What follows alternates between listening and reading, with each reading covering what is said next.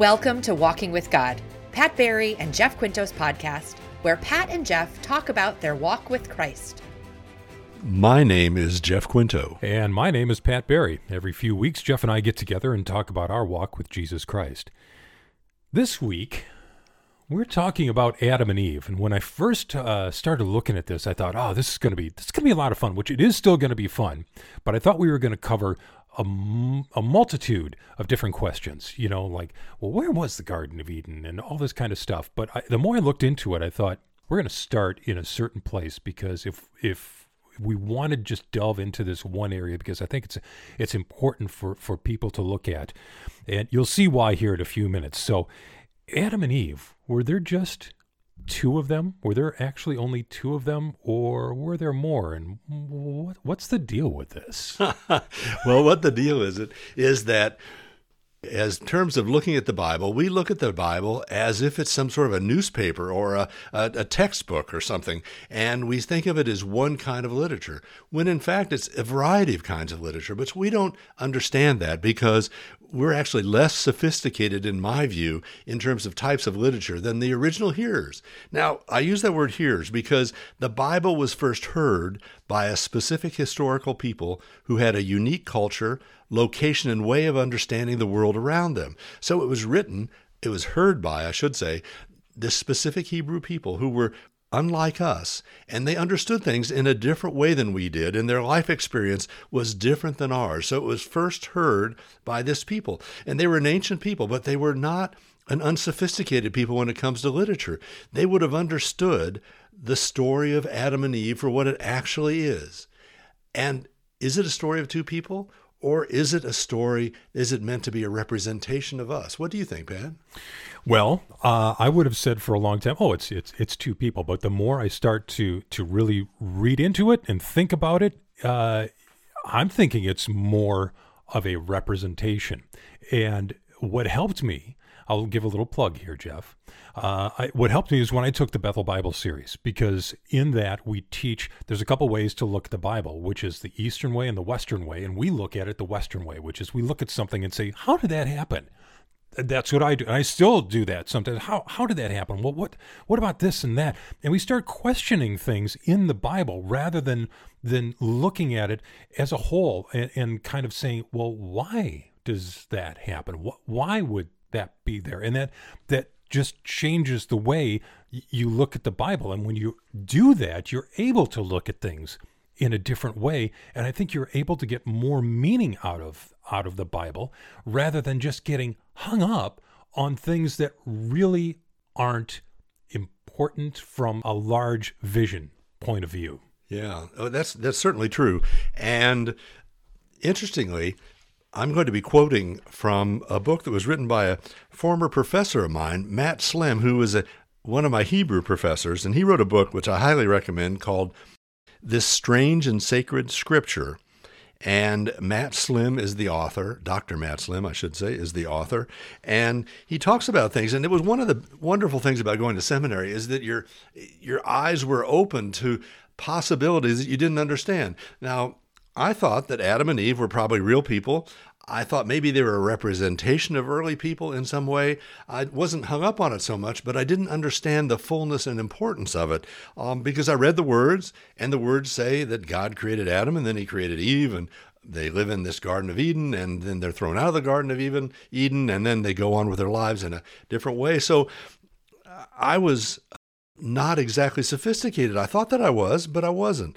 And so learning the Hebrew language helped me to understand. And back to what we said just a second ago, these ancient people were not unsophisticated in terms of literature. They understood that not all literature is meant to read like a textbook or a newspaper. There are different types of literature, a whole host of literatures in the Bible. And when we read them, and we think that when it says that the trees elected a leader, as it does in one of the things, we know, because it's so obvious from that the trees didn't get together and talk to each other and decide on a leader.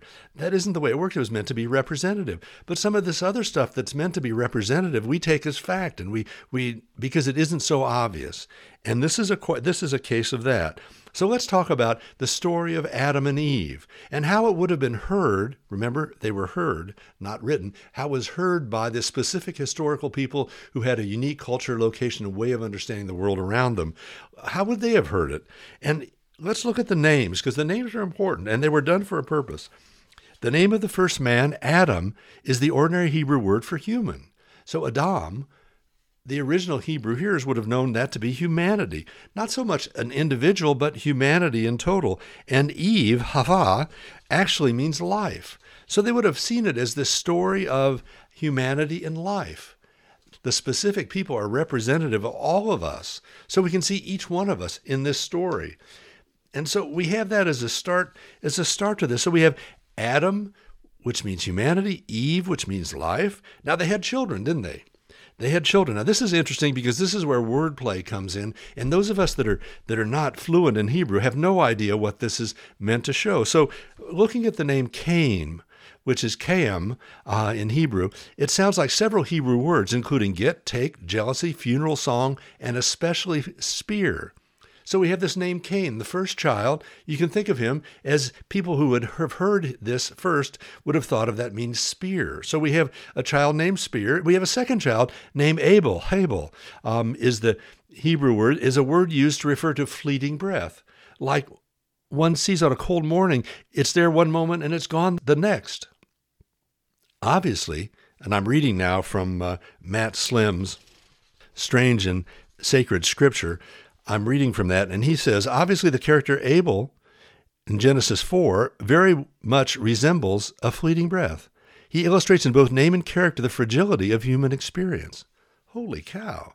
So these names mean something, and they would have meant something to the original hearers, but we look at them and we think, well, there's a guy named Cain, there's a guy named Abel. It doesn't occur to us that those names actually have a deeper meaning because we don't know that deeper meaning. Now let's look at Eden. Now they were in the Garden of Eden. Now, Eden means bliss, delight, and luxury. Holy cow. Bliss, delight, and luxury. So we've got a garden of delight, a garden of luxury. The original hearers would have heard it that way. They wouldn't have been confused. And also they wouldn't have tried to find this on a map because, it says, well, this is the confluence of all these rivers. The rivers go in different directions. They go actually away from it. It would be impossible at any time in history for these rivers ever to come to the same place. They're just not going to happen. And the original hearers wouldn't have been troubled by that. They would have realized that this is a representative story. This is meant to be a metaphor. It's meant to teach us something. It's not meant to be a factual story that we start writing down. But, as you said a minute ago, Pat, we are Greek thinkers. We are Western people. We want to know exactly how this happened, listing it 1, 2, 3, 4. This is how this worked. And when we do that with this kind of a story, we miss the whole point because that isn't what it's meant to do. And so reading once again from Matt Slim's this Strange and Sacred Scripture, our English Bibles could be summarized as follows. Adam and Eve live in the Garden of Eden until they are kicked out, where Cain kills Abel. That's sort of a summary of the whole thing, right? That's it. There we are. They live in this garden until they're kicked out. That's it. Okay, now let's substitute then the way it would have been understood by the original hearers, the people that it was written to, these Hebrews. It would have sounded like this. Humanity and life live in the Garden of Delight until they get kicked out, where spear kills fleeting breath. The English Bibles suggest that Adam and Eve are distant relatives, ancient figures we might have something in common with. However, the original Hebrew text invites readers to see these characters as mirror images of ourselves, as representatives of humanity as a whole. So there it is. They're representatives of humanity as a whole. We're meant to see ourselves in this story. We're not meant to critique the story on its factual impact. We're meant to look at it and say, you know what? I don't know this factual, but I can see that it's the truth. Yes. And it is the truth. Importantly, it is the truth. In the Bethel series, we have these buttons. I bet you've got one, Pat, don't you, that says, Think Hebrew? Yep.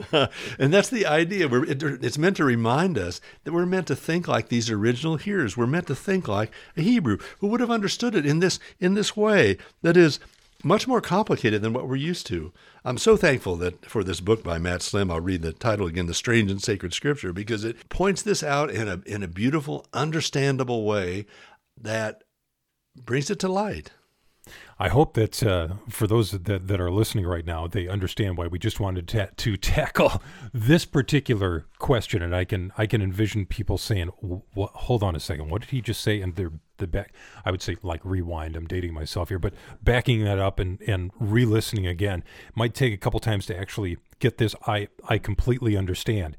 It is a new way of thinking about things. However, I think if you do think of them not so much as the literal, but like, what does this mean? Can I see myself? Actually, the story itself doesn't change. The story is the same. The lessons are the same. Everything's the same, except we're just replacing two literal figures with just humanity in general. And really, I think it's a good lesson for all of us, because, the sins that are there, that's human beings. Human beings, if left to our own devices, do really bad things. There's all the lessons that are in the original Adam and Eve story, when it's just, the mom and dad and two sons. That doesn't change, which is the beauty, I think, of the story, and the beauty of looking at it in a different way. That might make people uncomfortable. I understand that, especially if you were raised on that story and there were two people, and that's the way that you are looking at it. I get it.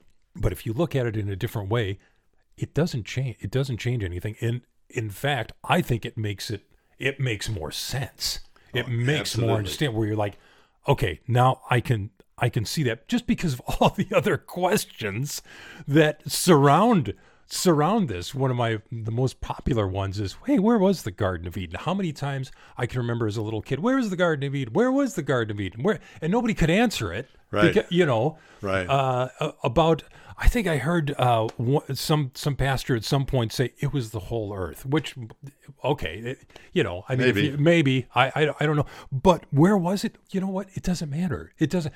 All these things that we ask, the questions that we ask, doesn't really matter. It's, what are the lessons that we're getting out of this? Why is this happening? Why is God doing it this way? Why is he bringing it along? And that's the way you start to think when you think Hebrew. Absolutely. You think differently, and you're not upset by this stuff. I was stalled by this idea that the sons of Adam and Eve married local girls. Is essentially what it was. Right. Where'd the local girls come? Wait a minute. From the land of Nod. Where's the land of Nod? Yeah, and what's that story? Where did that come from? Exactly.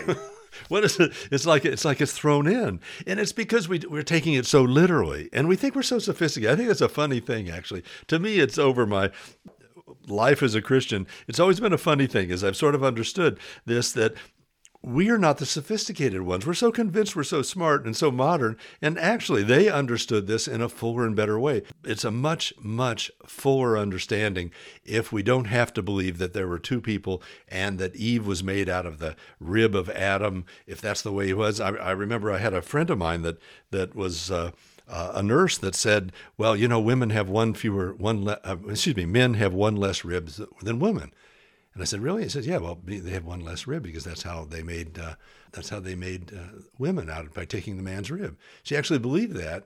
And, it isn't meant to do that. It's meant to be more symbolic in nature. And I think when we get so hung up on this minutia, we miss the point. We miss the whole thing. There's an idea here I'd like to share with you that's called the rule of faith.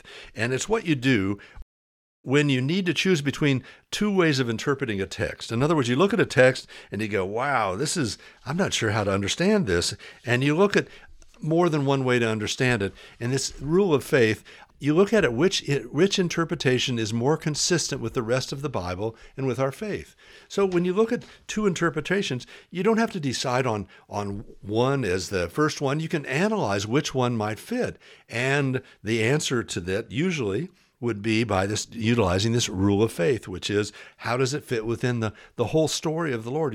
He's consistent throughout Scripture. Some specific things may seem out of place, but he will be consistent regardless of this. So this rule of faith allows us to go back and say, you know what? How is God throughout the rest of Scripture? If this seems something different, how is God in the rest of Scripture? What is this rule of faith? What is it, this constant thing that God is this one person, which interpretation reflects that one person. Absolutely. I think that's a great way to look at it. And, I think you also have to understand there are people that dedicate their entire lives to this book, and they're just scratching the surface of understanding. But I go back to, in looking at it in the thinking Hebrew, like I said, the story is still the same. The lessons are still the same. It's still the same. The redemption of mankind starts here in the garden. It starts here. This is where we see the need for a savior immediately. That doesn't change. That in no way changes. Adam didn't do his part in standing up. Well, no, you know what? That doesn't change either. The story and the lessons of it don't change. What changes is the literal. And when you open your thinking up, when you open your mind up, you open your mind up to the Lord, I think the direction is much better. And like you said, you don't get hung up on the little things. Think about this. The Christian church, we believe Jesus Christ is the Savior. We believed he died on the cross and he was resurrected. It's the resurrection. It's the miracle of the resurrection that really separates Christians from everyone else. That's the deal. That is how he beat death. We accept him as our Savior and Lord, and we get eternal life. That doesn't change. That is consistent with all Christian churches that I know of. But how many different denominations do we have? Hundreds? Thousands? Why? Why? Because we get hung up on things like this. What was it? Well, I think Adam and Eve was actually two people. Well, maybe not. Well, I can't worship with you. I mean, how silly are we? Like this stuff, the real stuff, the little stuff doesn't matter. What really matters is Christ coming to earth, and you still see that first need, that first where God set that in process, that's still there. All this stuff is still there. It just means looking at the Bible a little bit differently. Oh, Pat, you're exactly right. I can't actually add to that. It just means looking at the Bible in a fuller way and recognizing that these ancient Hebrew people who first heard the Bible, who first heard these stories, they were more sophisticated in understanding the nuances of the stories than we are. We demand that this be a newspaper, this be a textbook. It is not. It is more complicated than that. It has a variety of kinds of literature built into it, and you have to understand what you're reading. If you don't understand what you're reading, then you'll read it as people do, in a wooden way, in a way that demands that, well, wait a minute, what's up with that? What about the sons? They married wives who came from the land of Nod. What's that? There was, you get hung up, and we're not meant to. And I think the original hearers would have heard it in a way that truly helps them in their lives. And we can read it in the same way. We can read it in the same way just by opening our minds and opening our hearts to the Holy Spirit, guiding us through this and trying to see ourselves in these stories. How are we like them? Absolutely. That's really what this is about. They're a mere reflection of us. How are we like them? How could we be different? How could we be better? What could we be that would be more satisfying to God, that God would be more approving of our lives and the way we live them? How could that be? And that's really what we're meant to do when we read these stories. We're meant to look at them as a reflection of us.